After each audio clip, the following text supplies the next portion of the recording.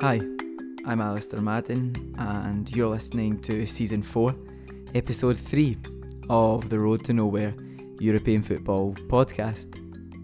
In this episode, we discussed Napoli's Georgian wonderkid, Oli Burke's Bundesliga redemption, the curious contractual case of Antoine Griezmann, and Lille's attacking style of play under new boss Paulo Fonseca. We looked at all of those topics and so much more in our usual detailed way. Do check out the show notes for a comprehensive running order of what we discussed and when in this episode.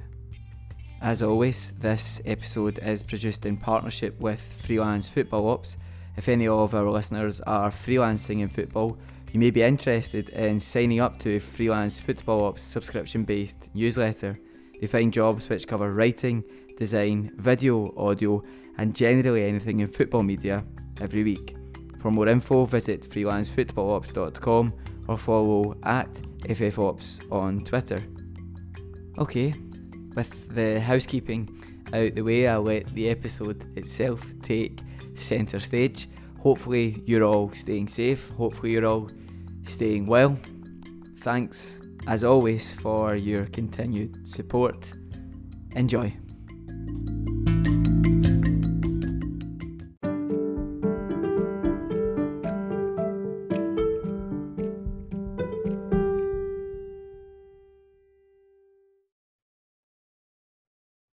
Here we are again, another episode of the Road to Nowhere European Football Podcast. Michael Jones is looking radiant. The sun is shining down on him in his bedroom, and dare I say it, after that clip I saw of you on your Instagram, Michael, presenting some news in front of the camera, we can quite comfortably say that you don't have a face for the podcast or for the radio, but you certainly have a voice for the podcast. Anyway, Michael Jones, I'm tying myself in knots trying to compliment you here. How are you doing?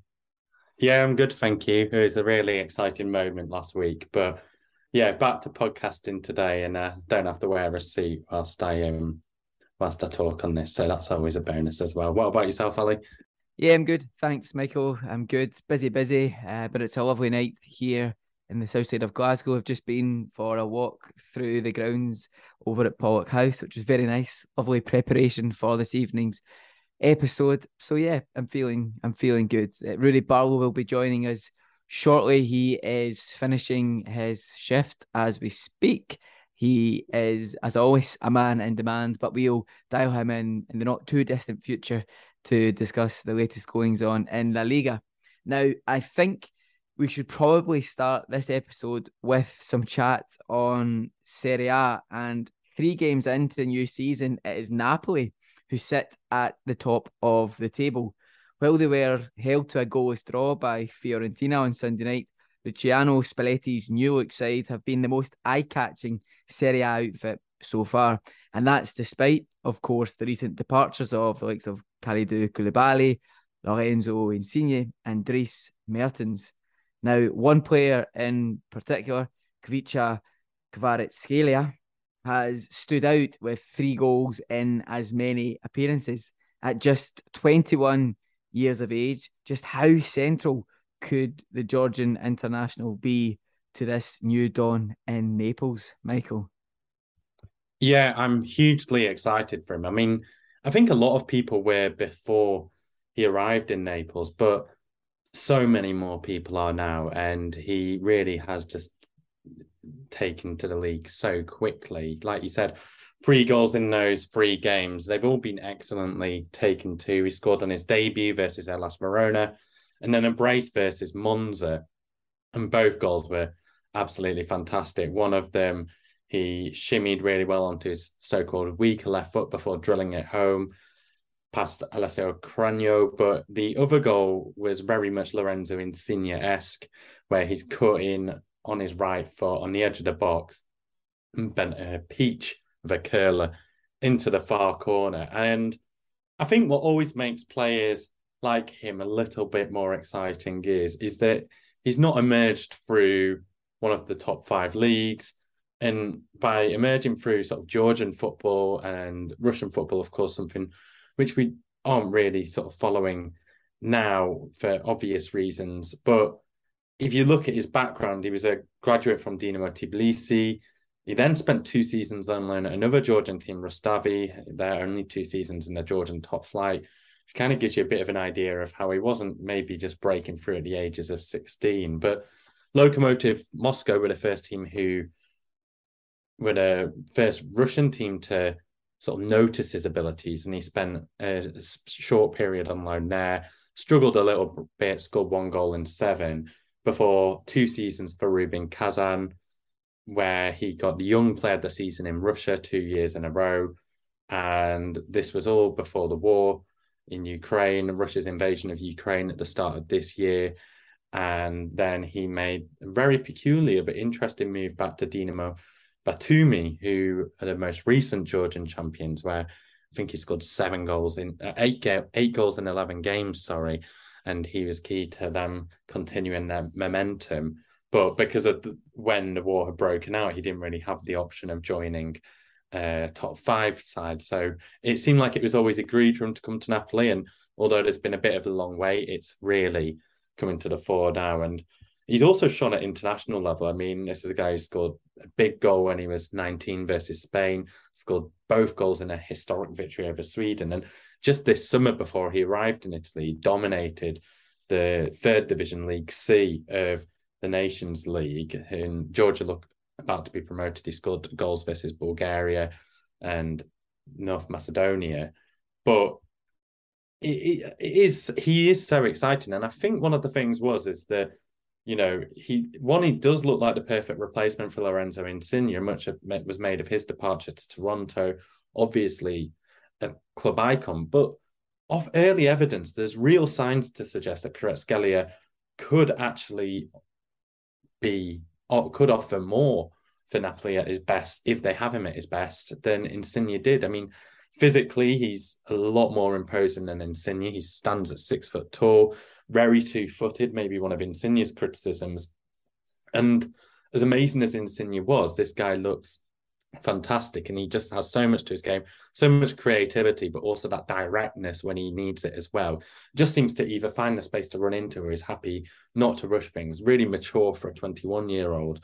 And like you said, it's a new dawn for Napoli, and I think he kind of epitomizes it, Ali. And, you know, we see Kvara or Caravadonna, as he's also already been nicknamed in Napoli, just to give a bit of insight into how good he's been. But we've seen other players really step up for those names that you mentioned who've departed. We've seen Peter Zielinski, who has been a key player for Napoli for a few years, but now Dries Mertens has gone. He seems to have stepped into that number 10 role, where really looking like he may flourish this season. Kim Min-jae, who's arrived from Fenerbahce, for Kalidou Koulibaly. That seemed a massive gamble from those who hadn't sort of scouted him closely, including myself, given the nature and stature of Koulibaly. But the South Korean international, referred to as the monster, has really, again, just taken to Napoli really quickly so far and looks really good. And I think one of the refreshing things is that the pressure is kind of off with this new look Napoli team. I feel like in the past with Napoli, even last season when they were in the title race and when they were in one with Juventus, I think in 2019 off the top of my memory, is that the likes of Koulibaly, Mertens and Insigne, almost their club icon status, maybe worked against them at times in the levels of pressure it put on them.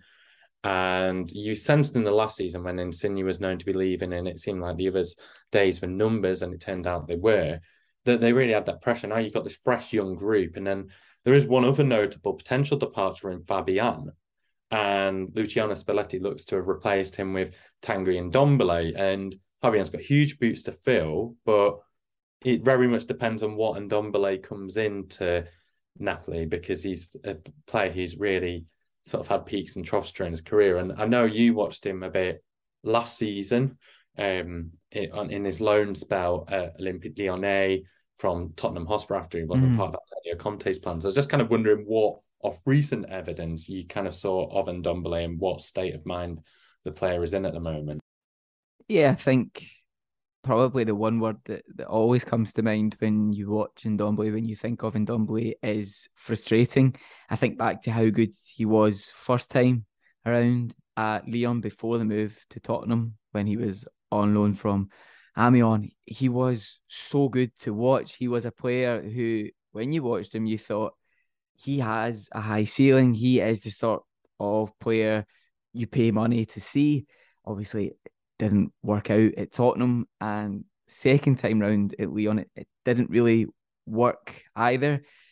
Michael, I think he struck most observers as a player under Peter Bosch who didn't really know what his role was. Now, that's not something that was unique to Ndombele last season. The majority of the players in that Lyon team didn't really know what was expected of him, what the role was supposed to be. But Ndombele looked particularly confused as to what was expected of him. He really struggled to impose himself in games, and for me anyway, he almost held back Maxon's Kakary at times as well, just with the way that Ndombele played. He was unable to do the basics correctly. He was unable to impose himself in games the way that he perhaps should have. And so I think over 15 appearances, he registered 1 goal and 2 assists. And I know he's not there to score goals, to provide this assists in Ndombele, but he didn't really do anything. He didn't show any of the signs that he'd shown the first time around at Lyon. He didn't show any real signs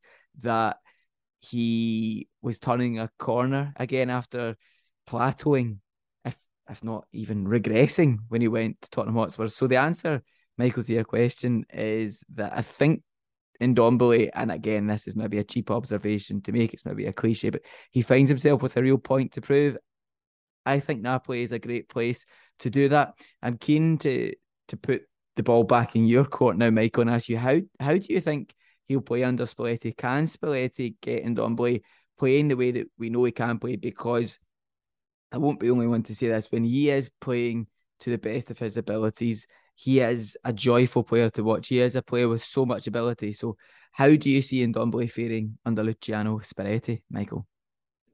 Yeah, I'll come to Spalletti in just a second. I mean, one thing I would say quickly is you just said, what a joy to watch when you saw him at your best. I was doing commentary for Wolves 2 seasons ago in lockdown, and they played Tottenham Hotspur. I think Ndombele scored in the first minute, but his overall performance, I think second to Kevin De Bruyne last season, is the best performance I've ever seen there. He was that good, but that was so seldom for Spurs. But if there was, going back to your question, Ali, if there was one manager I would like to see Ndombele work under in Serie A at the moment, it's not Massimiliano Allegri, it's probably not Simone Inzaghi or Maurizio Sarri, it's definitely Luciano Spalletti. I think Spalletti does have, one, he's such a likable character. He's got a real love for these types of players who can be quite temperamental, but also have that core sheer natural ability.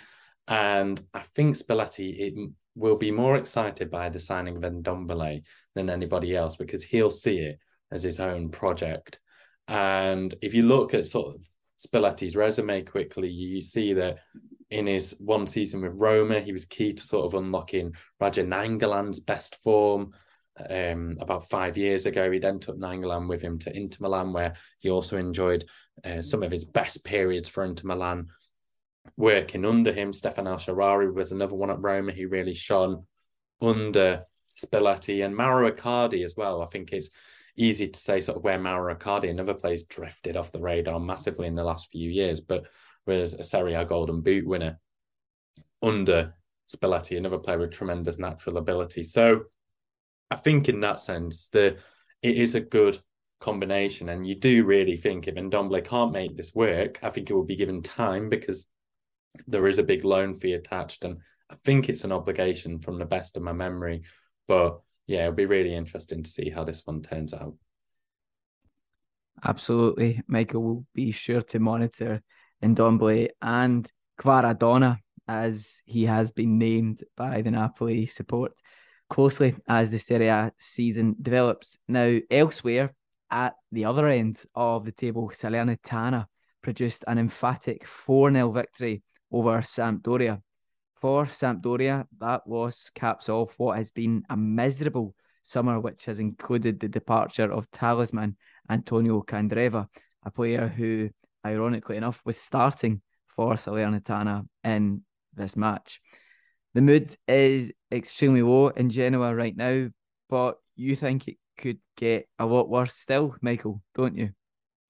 Yeah, I really do. I really worry for Sampdoria. I think they're on a really big downwards trajectory, and it was kind of not just symbolised by Candreva, but another ex-Samp player in Federico Bonazzoli, who shone during the game. The striker scored a goal, and his movement just pulled the Samp defence, hapless defence, all over the park. And Bonazzoli, a really interesting example. And the reason I'm kind of just going to run through these stats is because the underlying reasons of the sort of Samp mismanagement, which is why I worry for them more. He spent 6 years on the books of Sampdoria, scoring 6 goals in 26 games. In his last season on loan with Salernitana, had an obligation to buy if he stayed up. He scored 10 in 32 and was key to their survival. But you wouldn't have known by this game that it was Salernitana who spent most of last season in the relegation zone. They looked fluid, exciting, tactically. They were super flexible. Everything that Samp were not. Sampdoria couldn't defend a high line, they couldn't defend a low block. And the lack of identity, I think, is sort of epitomised by what's been that really underwhelming summer transfer window so far. It's been improved, the mood's been improved a little bit recently with the recent arrival of Harry Winks, another Tottenham midfielder with a big point to prove. I'm kind of intrigued by that signing, but it is just on a loan. But Gonzalo Villa, Filip Juricic, and Abdelhamid Sabiri are players coming from Serie B. But the other two, again, players who maybe have found their level in Serie A and really, again, need to show on sort of players that are necessarily going to take this team to a higher level. And the departures have just been really big for them this summer. We talked about those two. Albin Ekdal, Swedish midfielder, was sold to another potential relegation rival in Spezia this season. Mikael Damsgaard went to Brentford, but they seem to have lost a lot of value with him over the past season, not just because of injury, but because they just couldn't seem to get him up and running or find a role for him in this team. And it was, in fact, his Denmark contribution that seemed to make his value sort of skyrocket. Mayo Yoshida, Morten Torsby massive for Sampdoria. The past couple of seasons have both joined you in the Bundesliga rally. And yeah, I mean, Bonazzoli, he's gone to Salernitana, and then Gianluca Caprari, he spent last season on loan at Hellas Verona, has gone to Monza, another potential relegation rival. So it seems like they've bolstered all the teams around them. And now they're kind of left with the joint oldest squad in Serie A with Inter Milan, but Inter Milan seem to have a much more sort of exciting future in front of them right now. And, you know, this is their 10th consecutive season in Serie A back under Marco Giampaolo. But they look so far removed from the team he last had with them in 2019 when he got the ill-fated AC Milan job. But since then, he's also looked a shadow of the boss he once was. And with their ownership situation now, I think it's Marco Lana, who's in charge following the arrest of Massimo Ferrero, which we talked about on the podcast last year. So the ownership situation is quite peculiar. There is apparent American investment, but yeah, they don't have to look far in Genoa to see how that won't necessarily be a short-term solution to the Serie A prospects, as Genoa infamously took in Andrei Shevchenko following new ownership last summer and went down. And as things stand, I really worry that Samp are going to suffer the same fate. Interesting, Michael. Yeah, it would perhaps have been unthinkable not too long ago for both of the big clubs in Genoa to be playing their football outside of Italian football's top flight. But, well, if Sampdoria continue the way they are going, then that may well become a reality. Another one to watch closely as the season develops. We love narratives, we love storylines, and Serie A offers plenty of those. Okay, that was all very interesting, Michael. I think what we'll do now is we'll take a quick break. We will fill up our water bottles and we'll come back to look at Lille, who, of course, suffered that huge loss, that 7-1 loss at home to PSG not too long ago. We're going to look at Paulo Fonseca's start to life at the Stade Pierre-Mauroy. We'll be right back.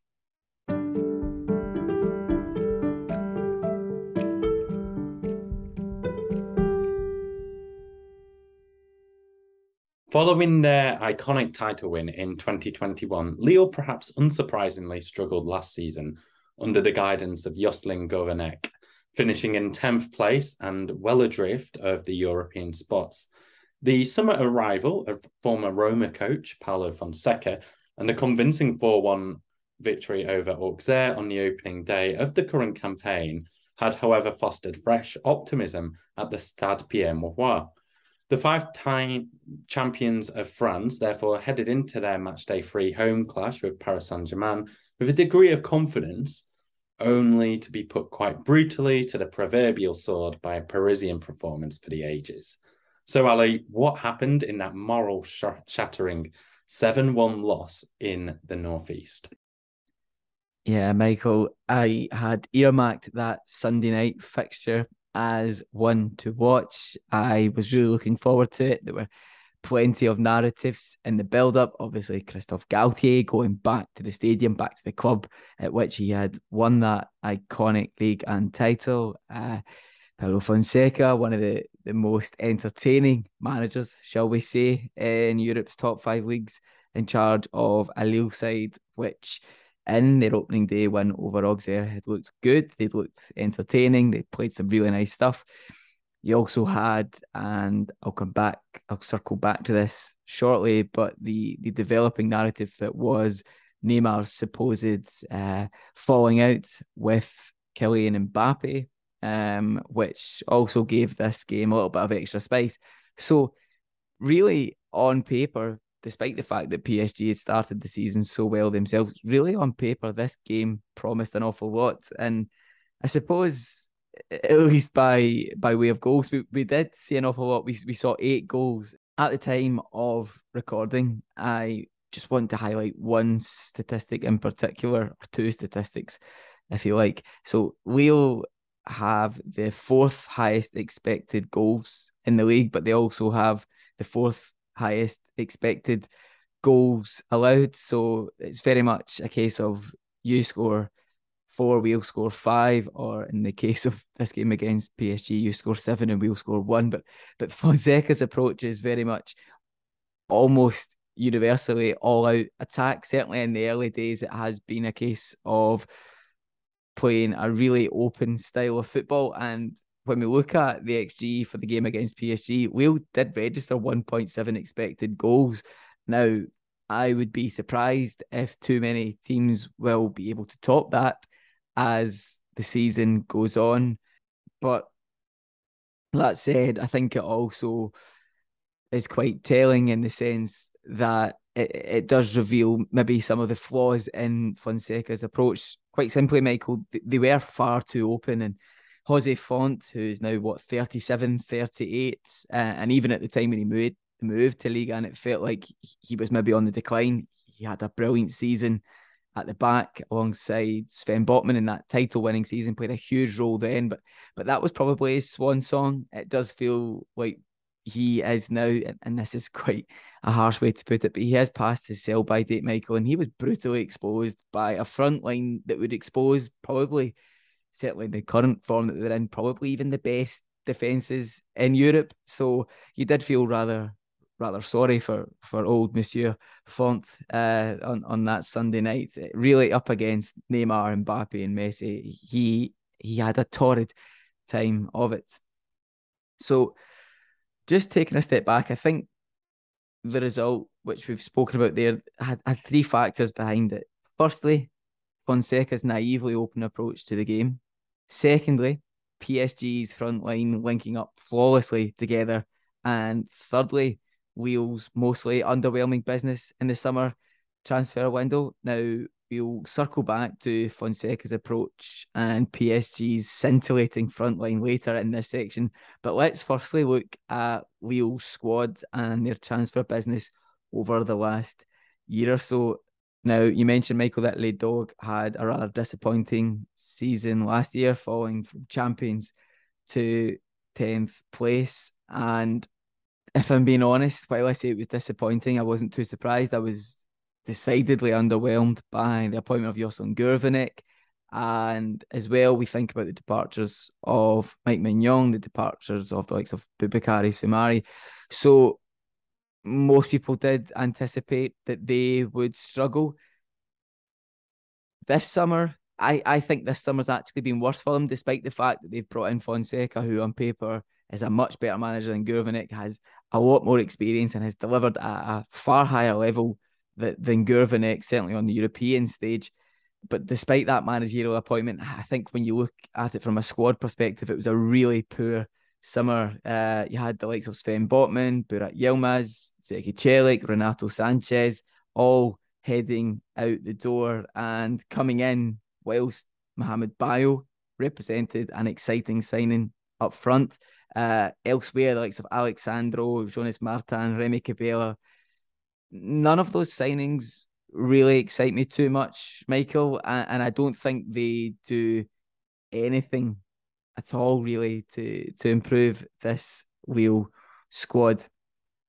They've obviously had two difficult summers, Michael. This one probably more difficult than the last, and I think what's quite striking, what tells us quite a lot, is that only three players who started on the final day of that league-winning season against Angers started on the opening day of the current campaign against Auxerre, and that's Thiago Giallo, Benjamin André, and Jonathan David.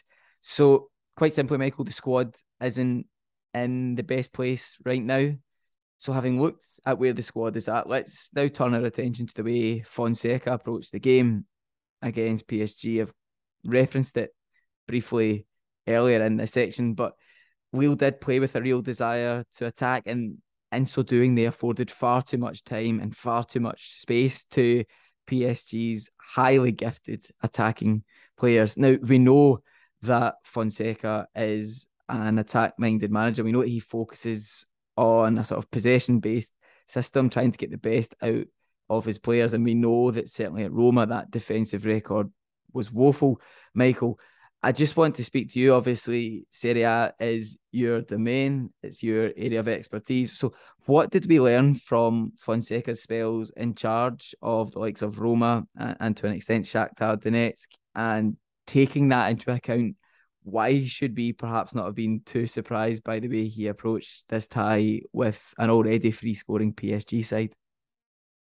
Yeah, I mean, we shouldn't be surprised. My domain Serie A, but I was watching the highlights because I kind of wanted to just see Neymar, Mbappe, and Messi in full flow. And within a minute or two, I hadn't actually remembered Lille were managed by Fonseca, and then I was like watching this team, and I was like, this structure looks awfully familiar.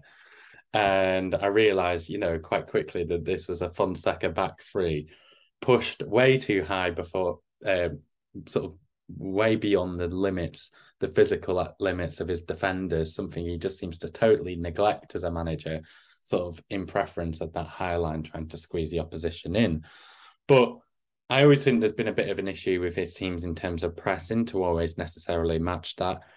And yeah, I mean, his time in Italy, he just never seemed to learn from the same mistakes. And I think it wasn't necessarily the league finishes. Neither of them were terrible.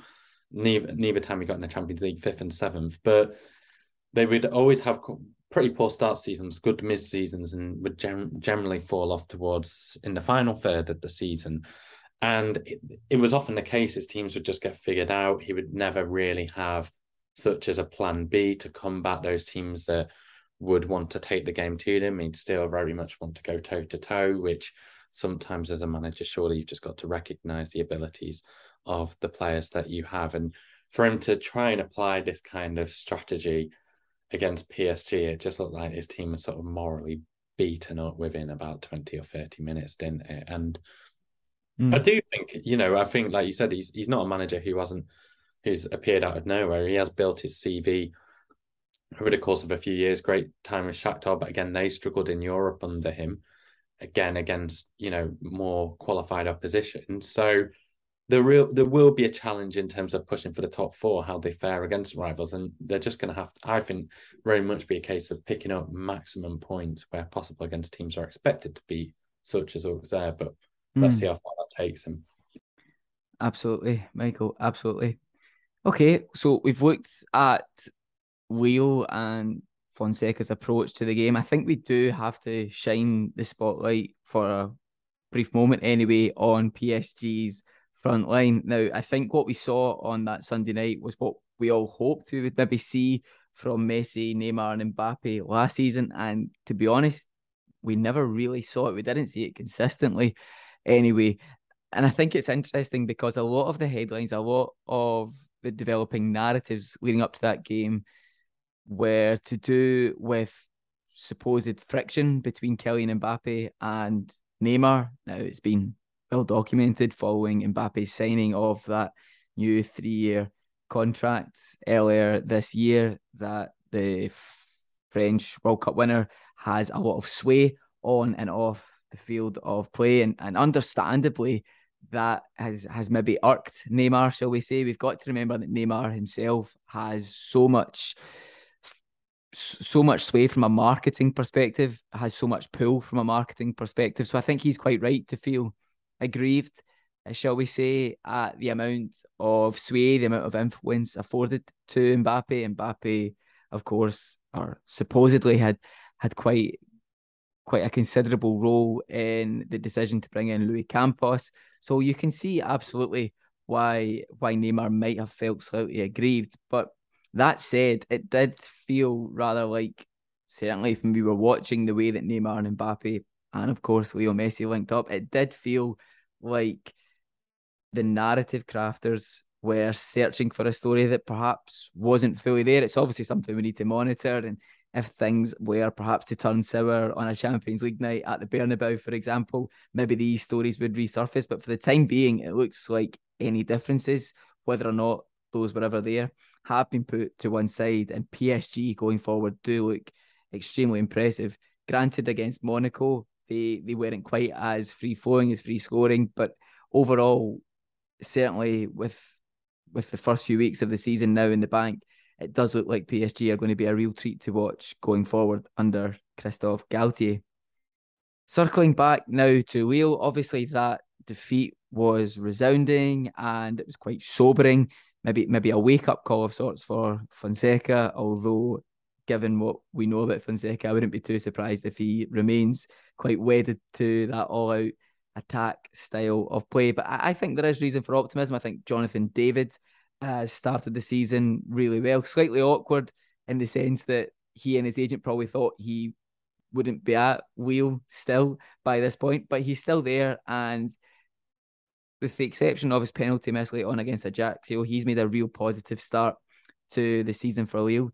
Also, I think we need to give some flowers to Angel Gomes. He's not had it easy in terms of his career. He's really had to put the work in. I don't think is going to make it to the very, very top, but certainly based on his first few games in a slightly deeper role alongside Benjamin André in a double pivot, he's looking really influential.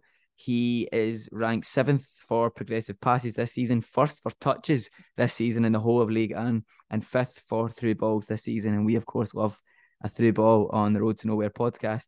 So I think playing alongside the highly experienced Benjamin André in that double pivot should be really beneficial for his development. I really like the way he plays his game. I like the way he always seems to be in good control of what's going on when he has the ball, and even when he doesn't have the ball. Still fairly young as well. So let's see how he develops. Let's see if Jonathan David can finally kick on to that next level. It does feel like he's not plateauing, but he's not quite fully developing. I think it's an important season. I think Fonseca is probably as good a manager as any for Jonathan David right now. So we'll look to see how he fares for the remainder of the season and how we'll on the whole fare. I think what we can be sure of, Michael, is that they'll score goals, they'll concede goals, and they'll probably be a good bet for both teams to score bet. Not that we're advocating betting, that's totally up to you if you want to bet or if you don't.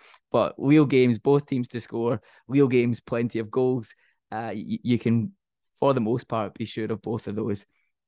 Okay, hopefully Lille continue to produce and Fonseca doesn't revert to a very defensive style off the back of this episode. Maybe this will be the episode. This episode will serve as more of a wake-up call than that resounding defeat to PSG. If you're listening, Paolo, please keep going with the attacking style. It gives us plenty to talk about and enjoy. We're going to take a quick break before coming back to look at Spanish football. We'll be right back.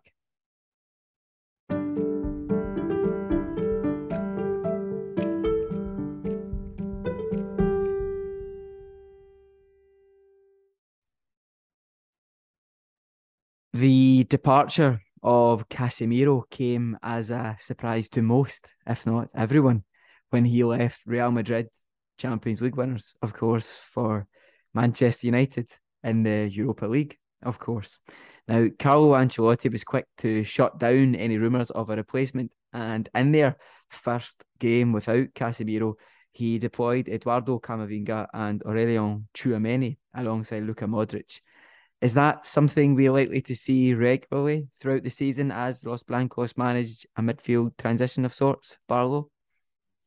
Yeah, I think it's something that we could definitely see often enough throughout the season. However, I do think that when it comes to the big games, that might not be the pairing that goes with Luka Modric. And I think Casemiro, just touching on his departure first, I think he's an interesting one because a lot of the things that he does and that he does well maybe don't stand out to the naked eye. I think the most eye-catching thing about Casemiro tends to be the fact that he gets away with yellow cards, which shows you some of the dirty work that he does do. But what he adds to Real Madrid, or what he has added to Real Madrid for so long, is the character and the personality in midfield.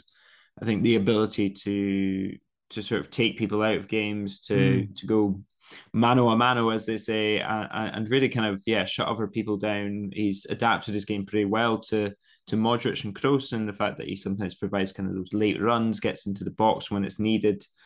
And more so than in league games, I think it could actually benefit them in La Liga to a certain extent, because I mean, he is ostensibly a defensive midfielder who kind of patrols the midfield in front of the back four, but where they'll miss him is in those big games. And I think part of the reason that we maybe won't see Camavinga and Tchouaméni is because I don't think Carlo Ancelotti quite trusts Eduardo Camavinga yet.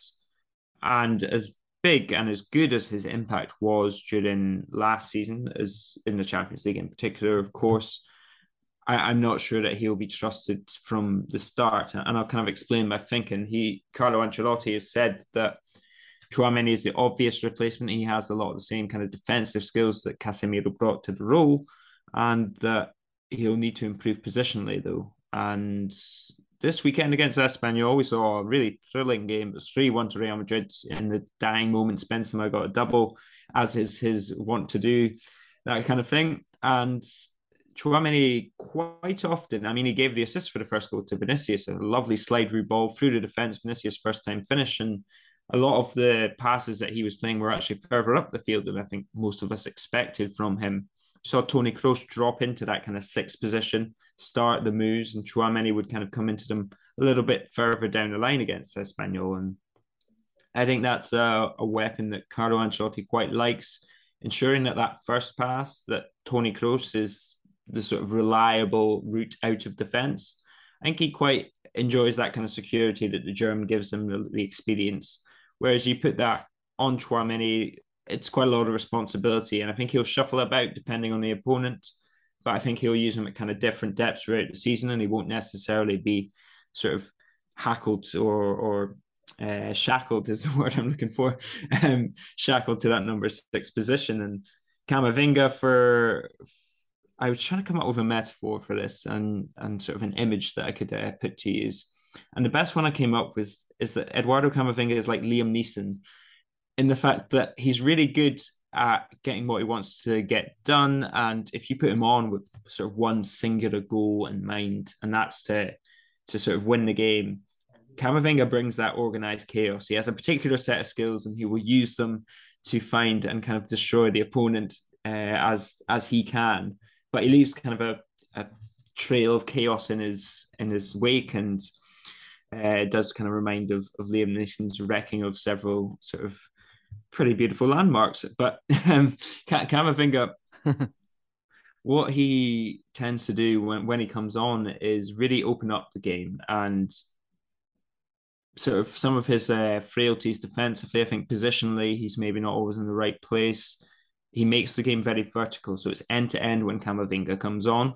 And that's good for Real Madrid when they want it to happen, when they are looking for a goal and Karim Benzema needs extra space. Camavinga is very good at sort of, being dynamic and sort of really raising the tempo of a match. But in general play against those bigger teams, first sort of 60 minutes, that's not really what you want, because you don't want your team to be sort of ragged and running back and forth. Whereas if you do that sort of intentionally, then I think there's more kind of method to the madness. And so do I think we'll see them together?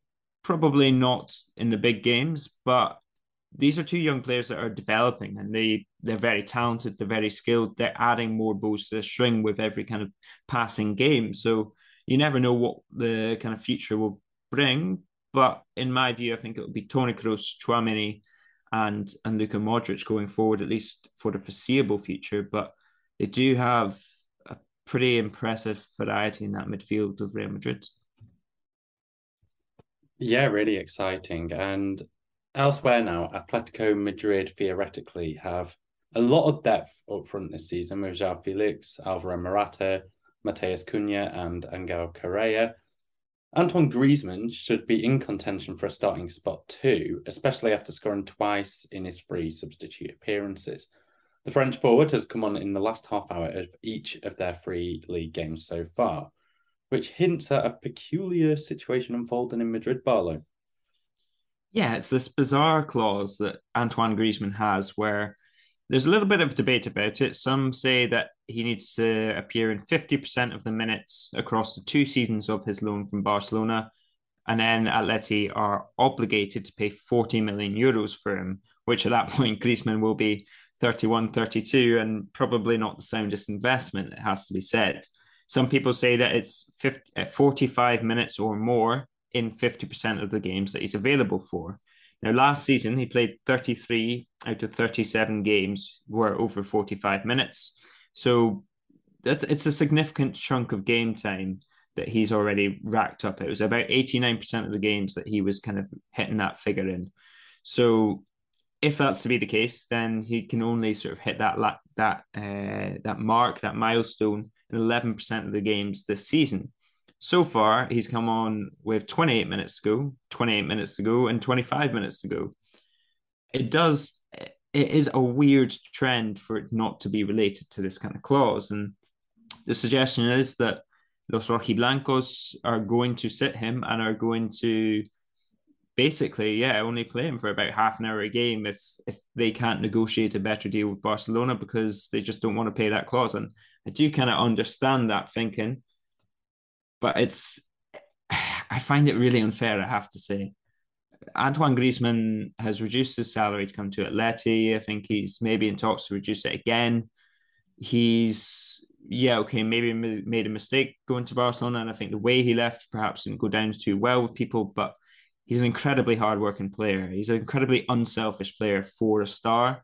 You won't get him sort of telling Simeone that he only wants to play in one position, that he can only do one thing.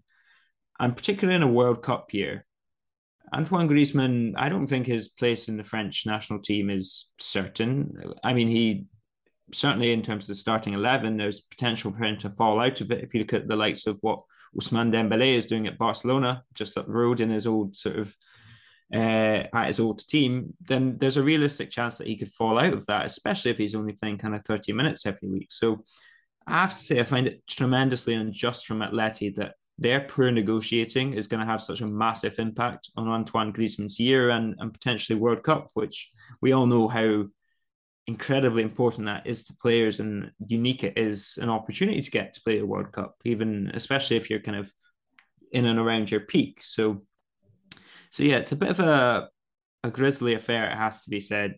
And Atleti, as much as I understand their thinking, I understand what they want to do, particularly if this was a different club and a richer club, I think this would be looked upon pretty scathingly by the media. But I also think it will hurt them because Griezmann, Morata and João Felix have been the starting pair. I've really liked what they've been doing together, but at the same time, Griezmann does add something. And we can see that by the fact that he's got 2 goals in that kind of limited amount of minutes, less than 90 minutes. He's got 2 goals this season.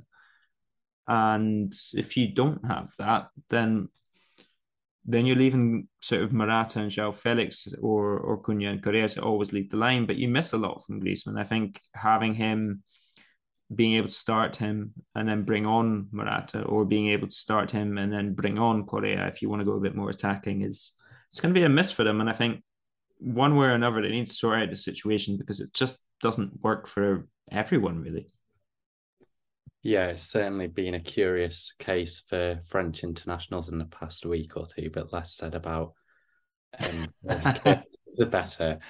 Going back to Griezmann, on the receiving end of his winner on Monday night was Valencia.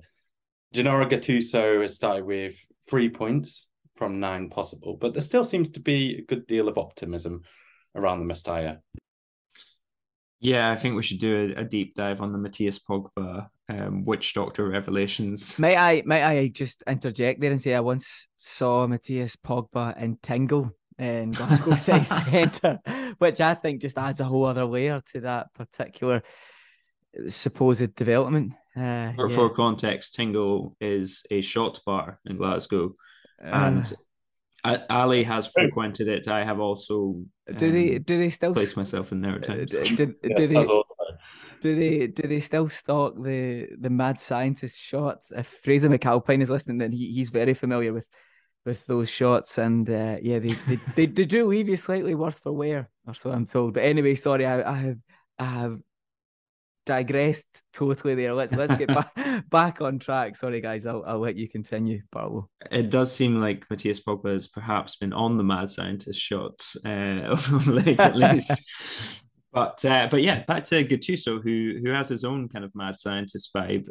Yeah, it's a weird one because they beat Girona in the first game 1-0, and they were okay. Then they lost to Athletic Club, and they were pretty good in spells, and they kind of went 2-2. They went head to head with Athletic, and they were stylistic. There seems to be a bit of a breath of fresh air around Valencia, and I think a lot of people have bought into Gattuso and what he brings, kind of in terms of passion. I think it's very easy to get whipped up into a frenzy by Gattuso because he is such a character. And Edinson Cavani's also come in, which is a massive signing. I think that it's hard to tell exactly what kind of shape Cavani's in, given his kind of spell at United. I mean, it was kind of up and down. A lot of United fans seem to be keen on him, but still needs to show that he can still score those goals. But there's also the departure of Carlos Soler, who's impending. He's off to PSG. Gonzalo Guedes has gone, and as Paco Polit, who's a very good authority on Valencia for anyone who wants to follow him. They've accounted for 70 in terms of goals and assists out of the 119 goals that Valencia have scored in the last 2 seasons, which is a pretty remarkable number. And whether Cavani can provide some of that, okay, perhaps, but it is an issue. It does seem like it's Cavani or bust because the other strikers, Maxi Gomez might be on his way out, but him, Marcos André, Hugo Duro, they don't have a track record of scoring plenty of goals. And I remember last season when Jose Bordalas first came in and they got beaten off Real Madrid 2-1, and there was a lot of optimism about the way they played, and they were very good on that night. They were very good in their 1-0 defeat to Atleti for large swathes of the game. But unless they can capitalize on that, unless they can keep that momentum going, you worry that perhaps it will end up petering out again. I mean, I've marked Valencia out as a candidate to have a tough season. And unless that Cavani transfer comes off, then I really do fear for Gattuso. But it does have to be said that they've looked good, and their new style has been pretty entertaining, but it also needs to be effective, I think. Certainly one to watch. It's a transfer that is decidedly iconic, might I say. Barlow, Edinson Cavani to Valencia. There's a certain mystique to that move, to that club in general. Let's hope that things do start to click for them. Okay, that was again extremely interesting. Plenty to mull over for the listener. I think what we'll do now is we'll take a quick break and we'll turn our attention to Germany. We're going to look at Oli Burke's brilliant start to life at Werder Bremen. We'll be right back.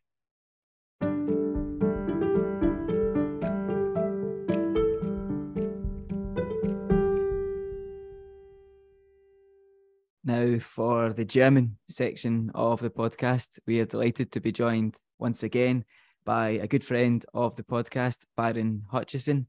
Byron, as we all know, is the go-to man for all things Scottish players playing their football abroad. And so while we have Byron, it probably makes sense for us to put Oliver Burke under the Road to Nowhere microscope. Now, Burke could hardly have dreamt of a better start to life at Werder Bremen.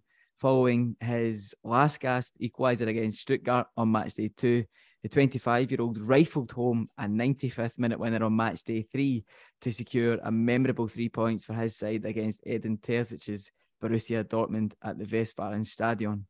Now, it would be an understatement to suggest that Burke has struggled to realise his supposed potential following his acclaimed move from Nottingham Forest to RB Leipzig for about £13 million way back in 2016. That move, of course, making him the most expensive Scottish player in history at that time. And yet, based on his first few brief appearances, and they have just been cameo appearances for Werder Bremen, we should say, we would perhaps be forgiven for thinking that the grass is looking decidedly greener for Burke at his new club. So, taking a step back and looking at the bigger picture, Byron, what should be our main takeaways from Burke's early season heroics? And looking ahead, what can we realistically expect from the Kirkcaldy-born forward as the season develops? Yeah, I think for me, and I guess probably like most people, Burke, it felt like Burke did well to land up where he did at Bremen in a top league at a big club, relatively speaking. The Weserstadion holds 42,000. It's packed every match day, and they won the Bundesliga as recently as 2004. So I think, as we all know, in a Bundesliga context, that's pretty recent if you're any club not named Bayern Munich. So, and as well as that, they were UEFA Cup runners-up in 2009. So they're a big historic club, and for him to land there, I think a lot of people were surprised. Obviously, they'd just been promoted from the second Bundesliga, but in the grand scale of things, they're a big team, and it's a really good landing spot for him. And I think for me as well, I feel like it's a little bit of the UK spotlight, which probably benefits him.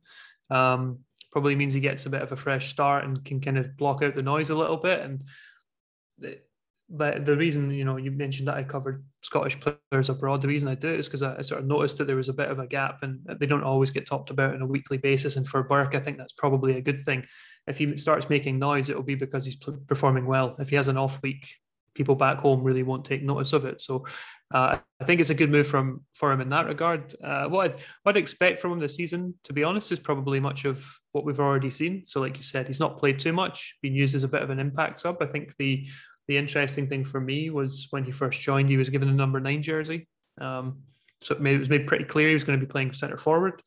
Played his first game in pre-season against Karlsruhe. Watched that in Austria, and he scored, came off the bench, again, made an impact wearing the number 9 jersey, doing what he started to do this season already. And it seems pretty clear to me that that'll be their game plan going forward. They have a pretty set system that works really well with Füllkrug and Dirksch at the moment.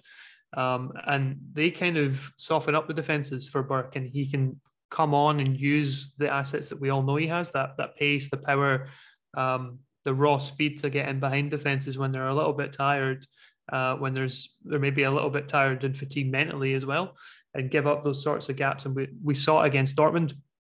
We saw it against Stuttgart too, to a slightly lesser degree, but I think the Dortmund goal especially was an example of a team switching off. Obviously, the game state was important there. They're trying to push for a winner themselves after falling apart a little bit. But it seems to me, at least from the early signs, that's the role they have for him in the team. And I think it's probably a good one, because the pressure isn't on him there to be despite wearing the number 9 jersey and the weight that comes with that, to be the guy making a difference every week. If he's coming off the bench, it's more of a hope than expectation, I would say. And for Burke, I think it's probably, he's on a long-term deal as well, I should say. So for Burke, it's probably a good way to bed himself into the team.